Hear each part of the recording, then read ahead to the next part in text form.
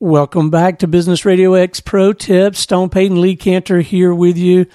Lee, let's chat a little bit about, I don't know, maybe the eighth wonder of the world, the power of compounding. Yeah, this is, to me, one of the key learnings that any person can learn in their life. And the sooner you learn it, the better it is the power of compounding.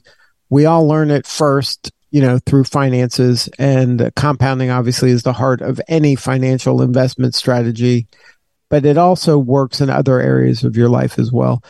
You can get better returns on your investments in your family, your life, your business life, and your mental health by just getting a little better every day, by moving the ball just a little bit every single day. These little wins add up over time and will pay off in greater success in the long run. So figure out what are those daily activities you can be doing every single day to help your family, to help your spouse, to help your kid, to help your business, to help your own personal mental health.